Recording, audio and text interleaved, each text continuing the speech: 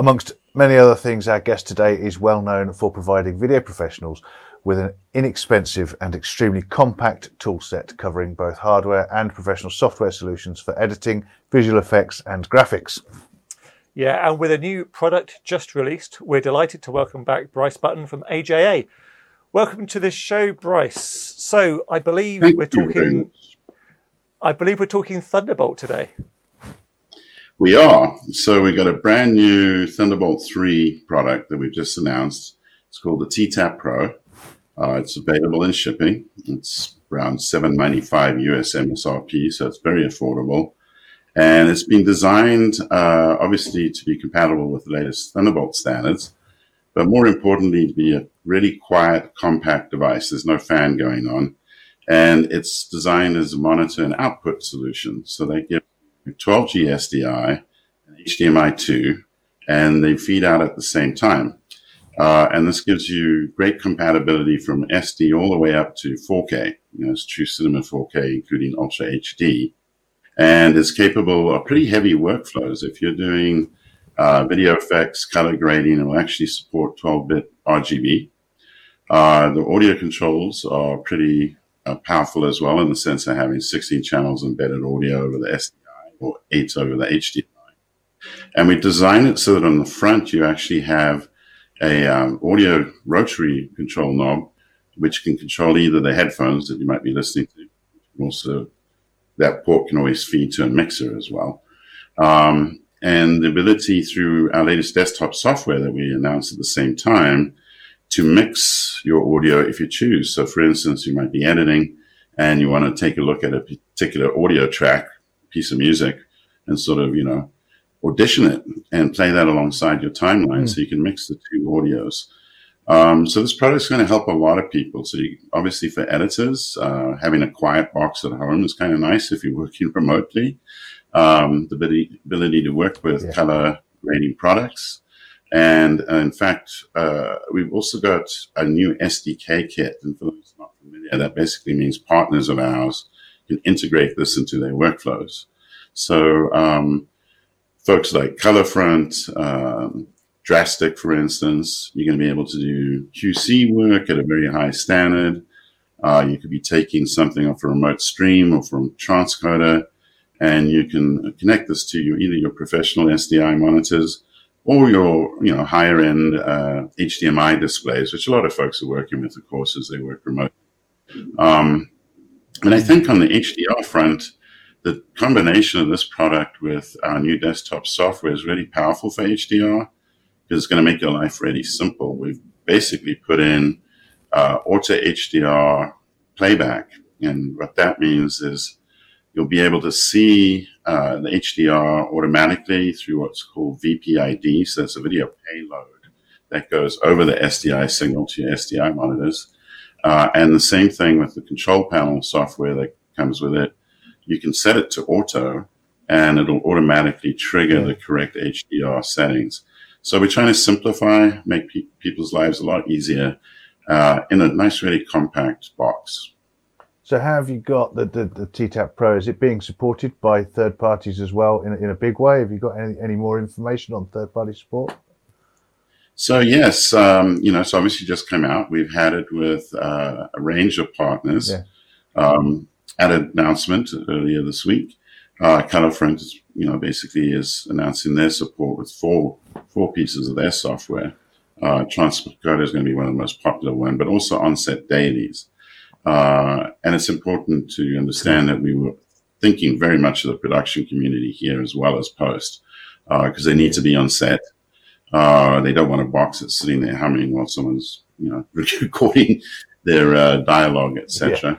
So it's nice and quiet. And then with Drastic, it's two pieces of software that they announced with support already.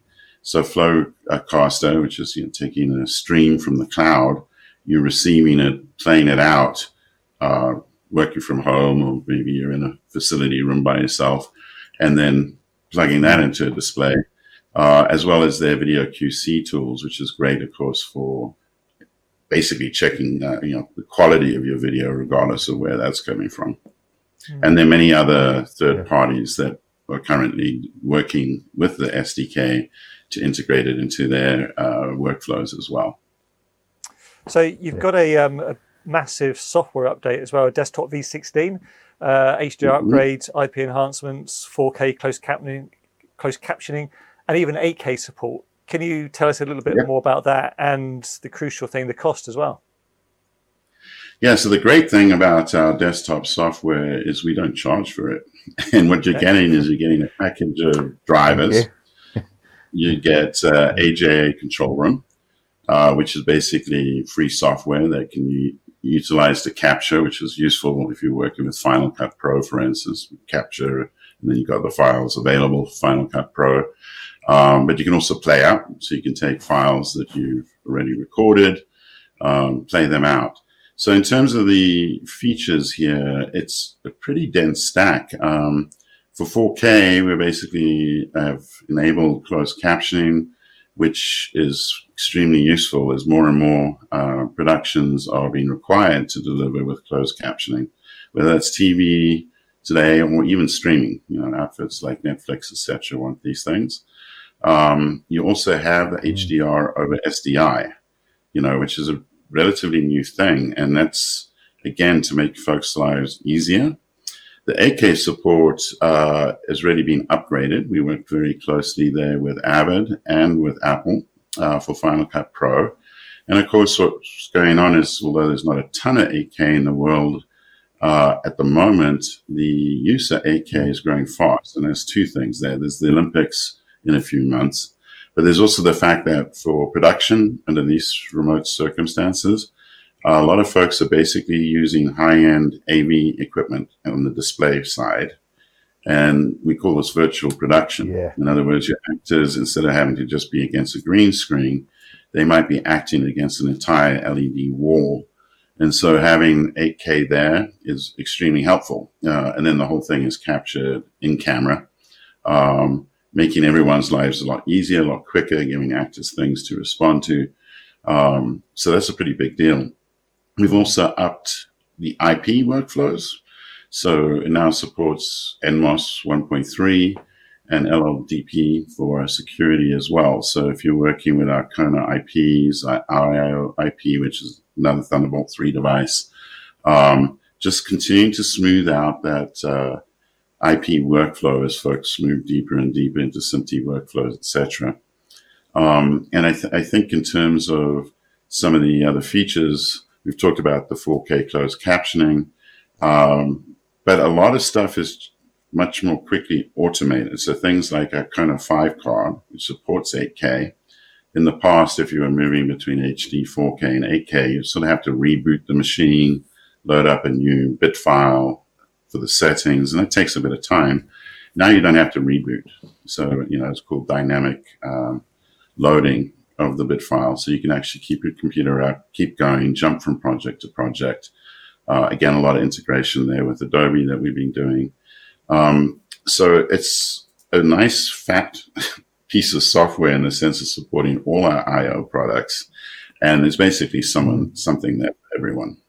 So you said this is quite new, the HDR over SDI. I kind of want to ask, how is that working? How have you got HDR over SDI working? How's it working?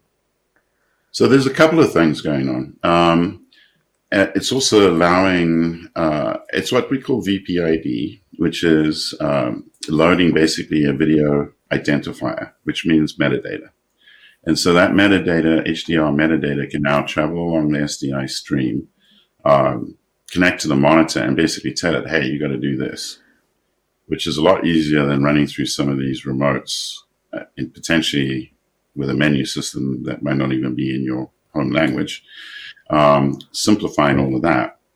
And coming back the other way when you capture, which is great too, is let's say you've now been given some material that's been played back to you that you're capturing that has HDR settings or transforms. We're going to recognize that metadata for you if you choose auto in the control panel, and we'll actually embed that information into the .mov file. So there's no confusion about what type of HDR is going on. Was it HLG? Is it HDR10, etc.? And the characteristics are there. So again, we have found that a lot of people have been a little bit scared of HDR workflows. So, and I think a lot of that is just lack of knowledge to a certain degree. So the whole idea here is to say, hey, you're capturing this stuff. We'll make it really simple. We'll embed it in your file.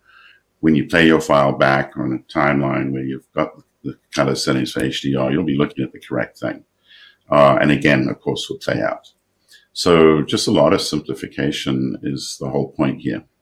Yeah, absolutely. So before the interview, Bryce, I was flicking around the AGA website to do my TTAP Pro research before we chatted, and I stumbled across the Remote Solutions webpage, which I think is a new addition to the site. Tell us a little bit about the thinking behind that and what people can expect to get out of it, really, when they go online. So obviously, all of us have gone through some interesting transitions in terms of workflows, etc., that the pandemic has brought about, right? This very interview is an example of this. And the whole point is we were all along some of that trajectory prior, and so the things being put into hyperdrive. And we've been working on various articles over time, and we were looking at, well, what does remote mean on a set? So, for instance, that might be some social distancing, there are insurance policies in place, you've got to keep people further apart. So maybe you can use fiber there, where an SDI cable might not be long enough. Then as you move into some distancing that might require that you are feeding something to a producer or director, well, that's where you can bring in some of our streaming technologies. Maybe it's something as simple as a helo, where you're doing single stream. As it gets more complicated, you've got multiple cameras. Maybe you've got 4K Ultra HD. Then you maybe need to move to a bigger gateway device, something like our Bridge Live. So the idea was we decided to lay out on a single page called remote workflows as part of our solution pages collection. So you can sort of walk your way through from the simplest stuff you need to deal with to these more complicated workflows and show you, what does that mean? If someone's on set, they got some HDR equipment, they're trying to tweak stuff off the camera, do they have to physically be there? No. A lot of our devices have got web servers built in. You can dial into them remotely and you can control them.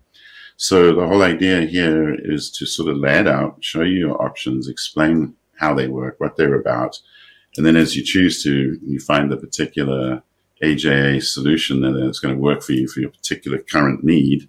Then you can sort of plug into that product and understand how it's going to work across the whole chain. So a lot of options there, and we just wanted to make it simpler for people to understand, how do I get on with this today? I'm feeling pressured. I'm not actually in the same room as people. I need to know, what do I need to do now?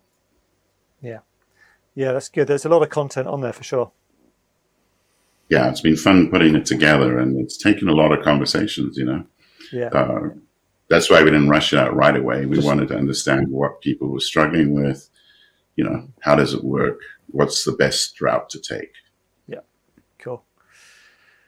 Just stepping back very quickly to desktop, the version 16. I'm assuming, I'm guessing in my head that this is for all I/O devices, Kona devices, TTAP Pro, etc. It's just that one piece of software across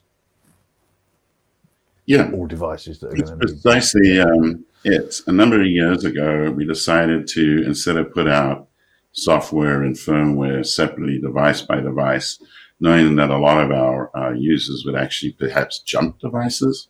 They might be working on heavy desktop machine at the office, then going home, working with something simpler through Thunderbolt. So it's a unified package. And included in that package are basically plugins, so that if you step into Premiere, then you already have the plugins within the software. If you are, as a fair amount of editor friends of mine have to do, depending on certain projects, they move from software to software. Then maybe you get onto Media Composer, an episodic thing going on. So you just install them once. And then if the particular piece of hardware you have needs a firmware upgrade, in the AJ control panel will show you that. And you simply load it up, but it's all part of that original package. so that you can be current with your particular piece of hardware. But there's support there for vMix, for streaming. It really is a very robust package. And when we updated our SDKs that underlie all this, a few years ago, a lot of work was done over a number of years to make sure that all of this worked very smoothly. And I think we have one of the best software packages in the market when it comes to supporting all our I/O devices. So that's Kona I/O, of course, with Thunderbolt and then the T-Taps, etc. Yeah. Thank you, Bryce. Really good to speak with you again. It's always interesting news coming out of AJA, and of course, we're always looking forward to more things coming out soon, I'm sure. Thanks for watching. Oh, yeah, we're not static. Thanks for watching, and of course, thanks for Media Proxy for their support of KitPlus TV. You can check them out at mediaproxy.com. We'll see you next time.